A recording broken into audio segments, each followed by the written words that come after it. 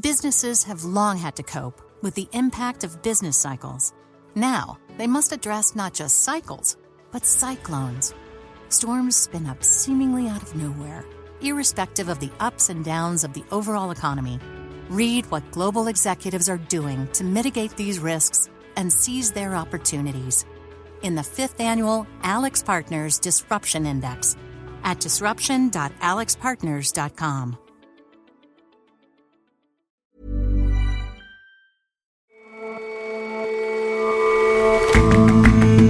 Hello and welcome to The Intelligence from The Economist. I'm your host, Ore Ogunbiyi. Every weekday, we provide a fresh perspective on the events shaping your world. India has been hit by a devastating monsoon season, an example of just how frequent extreme weather is becoming. The rains have become increasingly dangerous over the past decade. Will the country finally begin to adapt? And two of the most hotly anticipated movies of the year are out this weekend: Oppenheimer and, of course, Barbie. Which will you see first? Yes, there is a correct order, guys. But if you're choosing either or, your choice may reflect something bigger about your outlook. First up, though.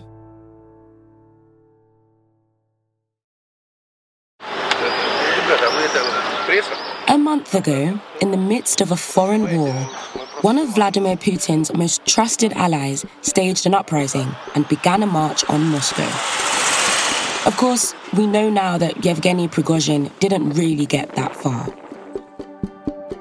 It began with the former restaurateur and ex-convict railing against Russia's military brass, claiming his mercenaries weren't getting enough ammunition. Then, he and his band of Wagner Group fighters took control of military installations in the southern Russian city of Rostov-on-Don, a vital hub for waging war in Ukraine. Prigozhin called his insurrection a march for justice. His troops headed north, downing a few helicopters and a plane on the way. Prigozhin claimed that he and his troops were fighting the unchecked corruption and deceit of the Kremlin, and vowed that no one would turn themselves into Russian authorities. But within a few hours, he reportedly struck a deal, stood down his military column, and headed to neighboring Belarus. This rather surreal episode has left many questions unanswered about Putin's standing and what is going on in the Kremlin. So this whole debacle, I think, has been a huge humiliation for Vladimir Putin. Arkady Ostrovsky is the Russia and Eastern Europe editor for The Economist. And it's not just the mutiny itself, but the response that followed. But it basically, I think, has left Putin quite a lot weaker, and it exposed not only the decay of the Russian state, but also the flimsiness of his own support base. Okay, let's start with Prigozhin. We know he reportedly headed to Belarus after he struck that deal with the Kremlin, but was he actually given that amnesty? Ori, we really don't know what was in that deal between Prigozhin, Putin, negotiated by Alexander Lukashenko, a rogue dictator of neighboring Belarus. All we do know is that first Putin appears on television in the morning, doesn't name Prigozhin, but says, this is a stab in the back, there's been treason. В том числе от внутреннего предательства. А то, с чем мы столкнулись, это именно предательство. Then, 5 days later, after Putin actually said all those things and pledged to crush the mutiny and called him a traitor, Putin's actually meeting him in the Kremlin, along with his commanders. So what actual arrangement they've made in those negotiations, we simply don't know. What we do know is that most of Prigozhin's business empire, which is not just Wagner and not just the troll factory, but also enormous contracts for supply of food to the army, to schools, that his property business, his Africa, mines, all that seems to be in place for now. According to Russian law, Prigozhin should be now facing various prison sentences. That's if you follow Russian law, which, of course, Putin himself has trampled all over. But even by the standards of a mafia, which is what Russian state increasingly looks like, he should be probably dead.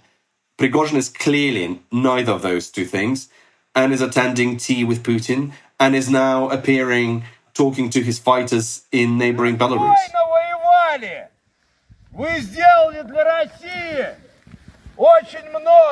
So that raises the question, or rather the questions, why isn't he in jail and why isn't he dead?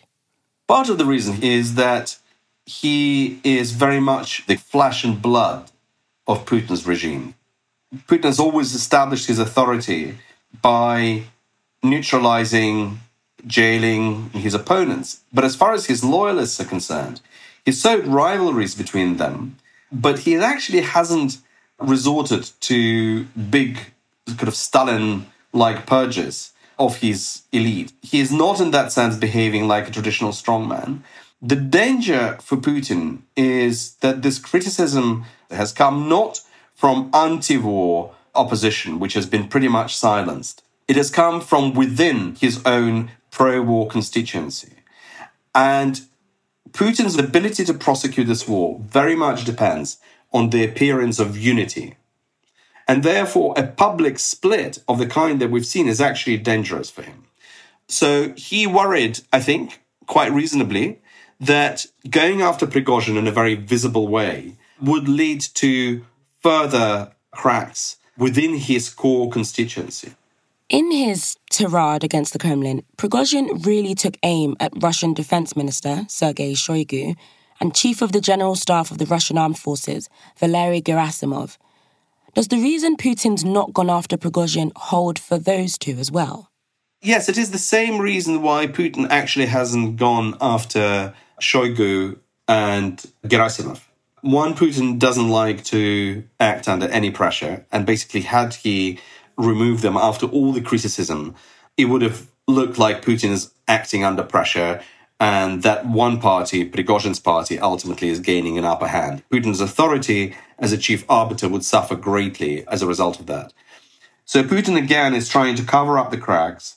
And I think he might be also nervous that if he were to replace Shoigu and Gerasimov now, in the midst of Ukrainian counteroffensive, and then if the Russian front actually starts collapsing and the Russian forces start being routed, then all the blame for that goes to Putin.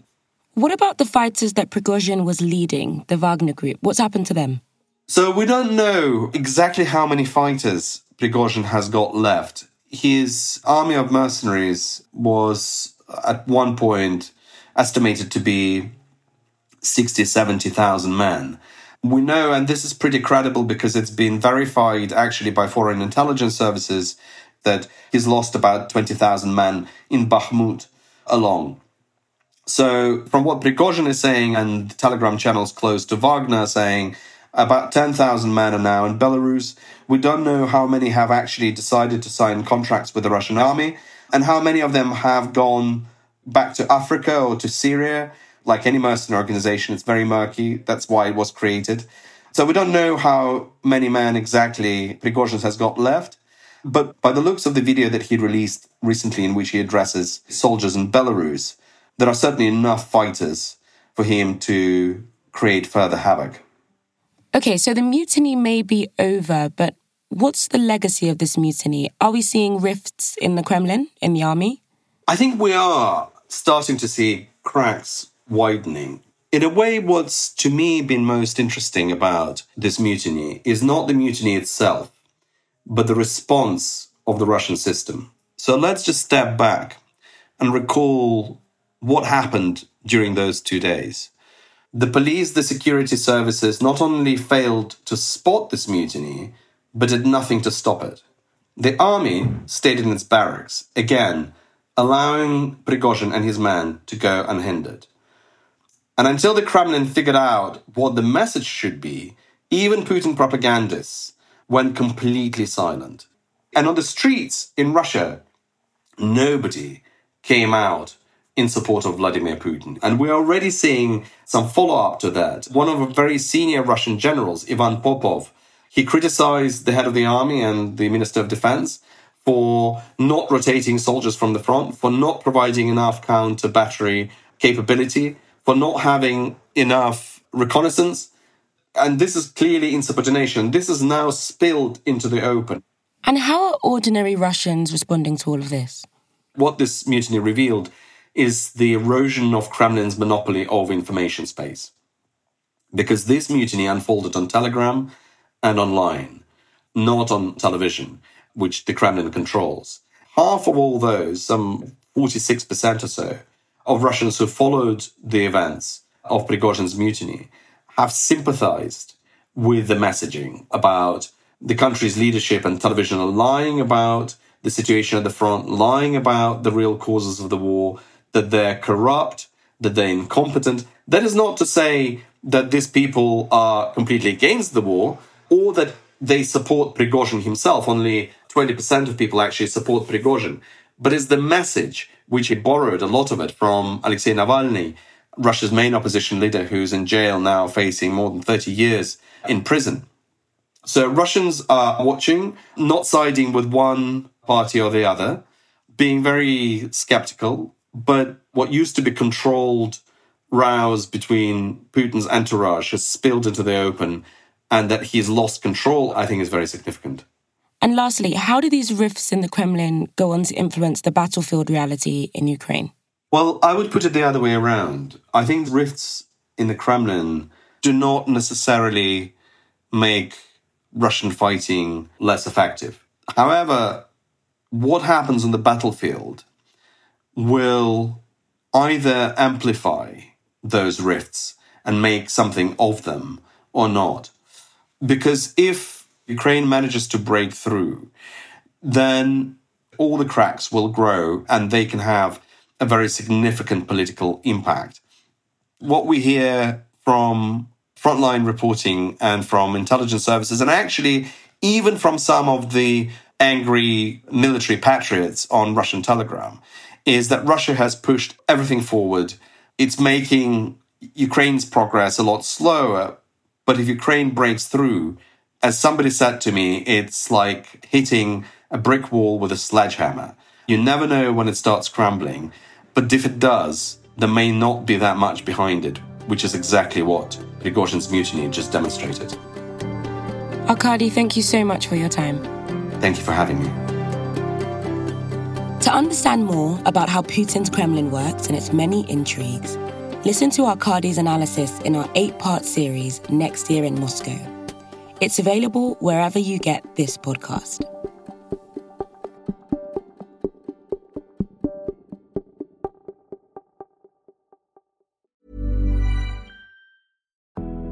As our world becomes increasingly interconnected, so do the risks we face. But with the right context, we can uncover deeper meaning. Moody's decodes risk so that you can act with confidence.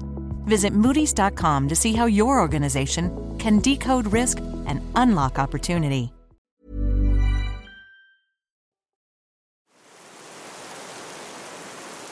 After the heat of the summer leaves the ground parched, India's monsoon rains are usually greeted with eager celebration.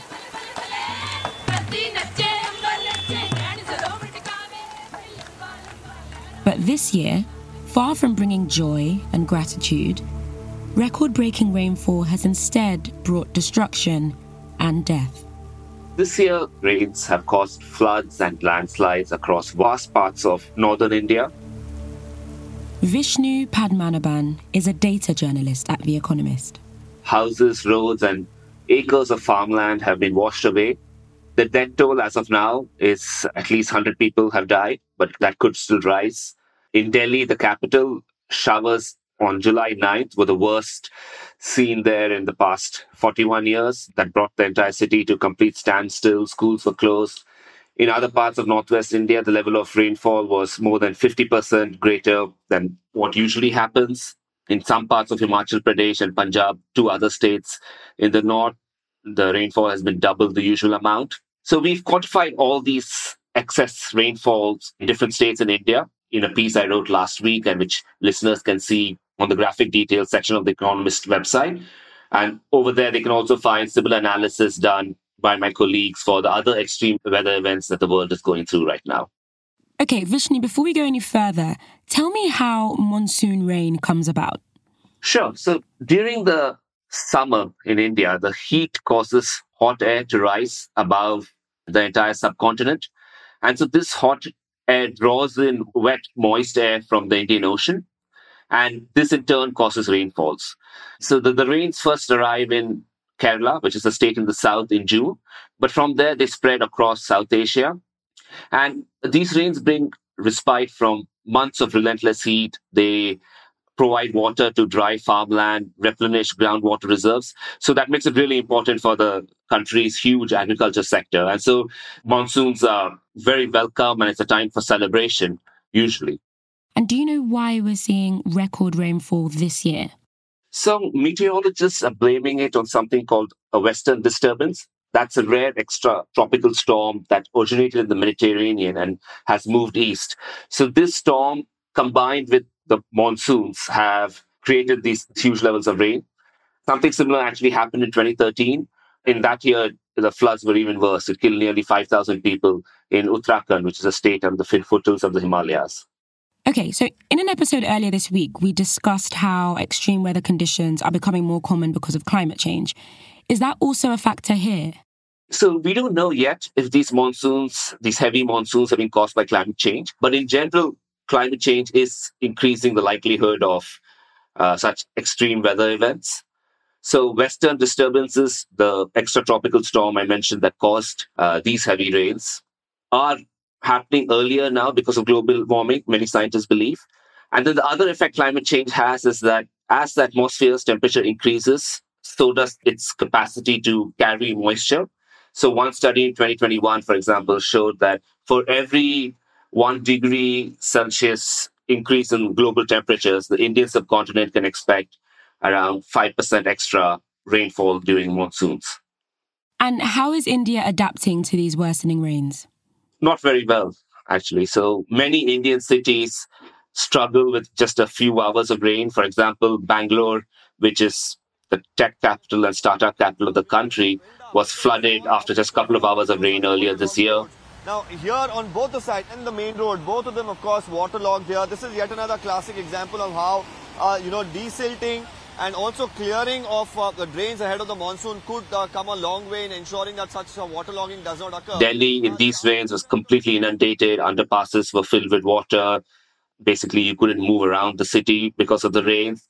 And a lot of that has to do with increased urbanization, and which has resulted in a lot of the new construction being built on low-lying, flood-prone land. But it's not just a problem in cities. Even in rural areas, deforestation, especially in the mountains, has removed a natural barrier to floods and landslides. According to a study by the World Resources Institute, 34 million Indians could be at risk from river flooding by 2030, which would be a huge increase from the 12 million at risk in 2010. And what are the authorities doing about all this? Could they be doing more? Yes, so the government has been aware about these problems for a long time and is trying to tackle it. More resources are going into flood prevention. City governments are investing in flood warning systems and drainage networks. But for now, these efforts are falling short. Since 2013, there have been floods during every monsoon that has caused tragedy in some part of India. The risk is there in every monsoon, so the government has to figure out a way to address this. Vishnu, thank you so much for coming on the show. Thank you for having me.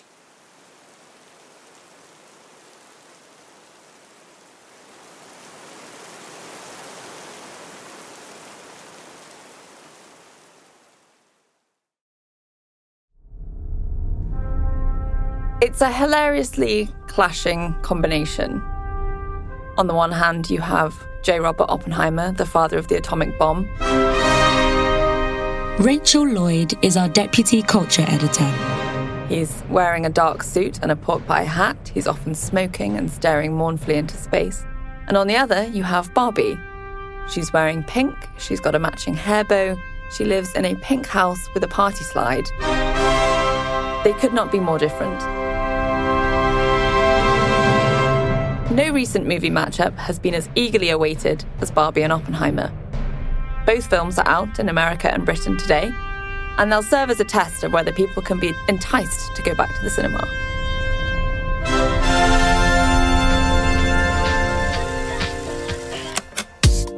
since it became clear that the two films would be out on the same day, people have been delighted by this incongruity.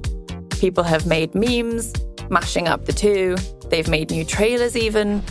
We're in a race against it. Oh. Barbie! People couldn't resist comparing the two films, precisely because they are so different. On Reddit, an internet forum, people have debated at length whether they should see the biographical drama or the fantasy comedy first. Part of the excitement about these two films is because of the filmmakers involved in each one. Oppenheimer is directed and written by Christopher Nolan, a British filmmaker, who's both an auteur and a commercial success. He's known for always shooting on film. He's known for eschewing computer-generated imagery. So for Oppenheimer, for instance, he uses actual explosions, albeit not nuclear ones. He's known as a real devotee to the craft of cinema. His films often challenge the viewer. They toy with narrative conventions, they toy with time, and they tackle really difficult subjects. For example, in Inception, he looked at the unconscious mind. In Interstellar, he explored theoretical astrophysics. Oppenheimer is more of the same. It's tackling the subject of nuclear physics. And yet, his films have a combined total of around 5 billion in ticket sales. And then, on the other hand, we have Greta Gerwig, who is the director and co-writer of Barbie. She's amassed her own, admittedly smaller, fan club in recent years. She started out as a maven of independent film in a subgenre called mumblecore because it focuses mostly on dialogue. In recent years, she's broken out with hits such as Lady Bird in 2017 and Little Women in 2019. She has a much humbler ticket sales total of around $300 million. But she's a witty and original filmmaker. And for Barbie, in inspiration, she cited old Hollywood musicals and films about the afterlife, as well as the Genesis myth. These two films encapsulate some of the caprices of the modern movie industry. Barbie, you're beautiful. You make me feel. The doll was introduced in 1959 and has sold roughly 1 billion items since then. Mattel has said that it's going to exploit the rest of its toy cupboard in the years to come.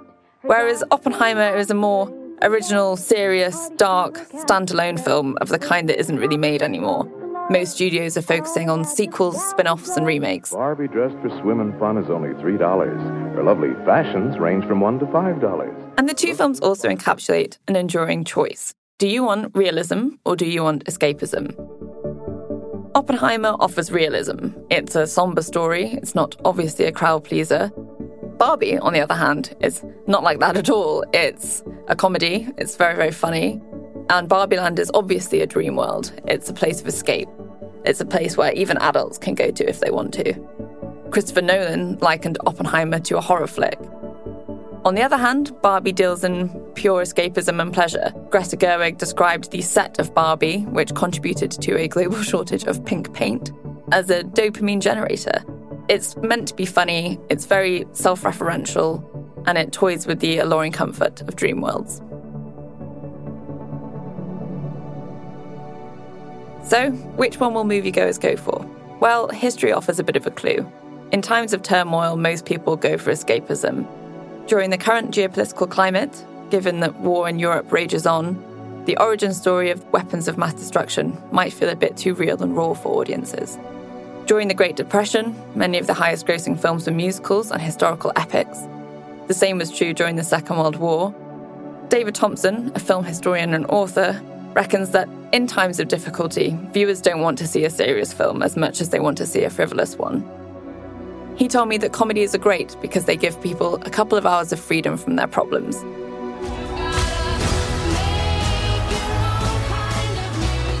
After all, who wants reality when life in plastic is so fantastic? This could mean extremely weird things for our world.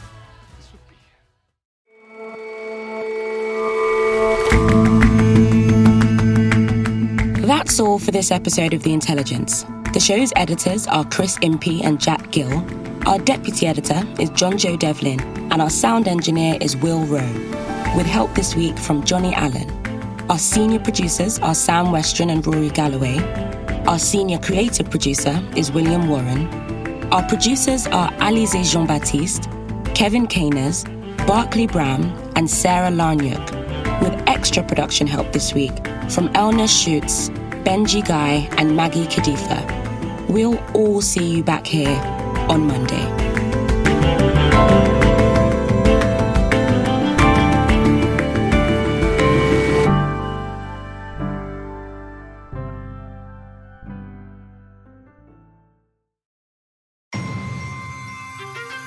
Data is the lifeblood of business and society. Want to get better with it? Register now for Economist Education's new 2-week course, Data Storytelling and Visualization, starting on July 31st. Designed by The Economist journalists, you'll learn how to create compelling infographics, reveal hidden insights, and to persuade others. And as an Economist podcast listener, enjoy 15% off with the code DATA. So sign up now at economist.com/datacourse.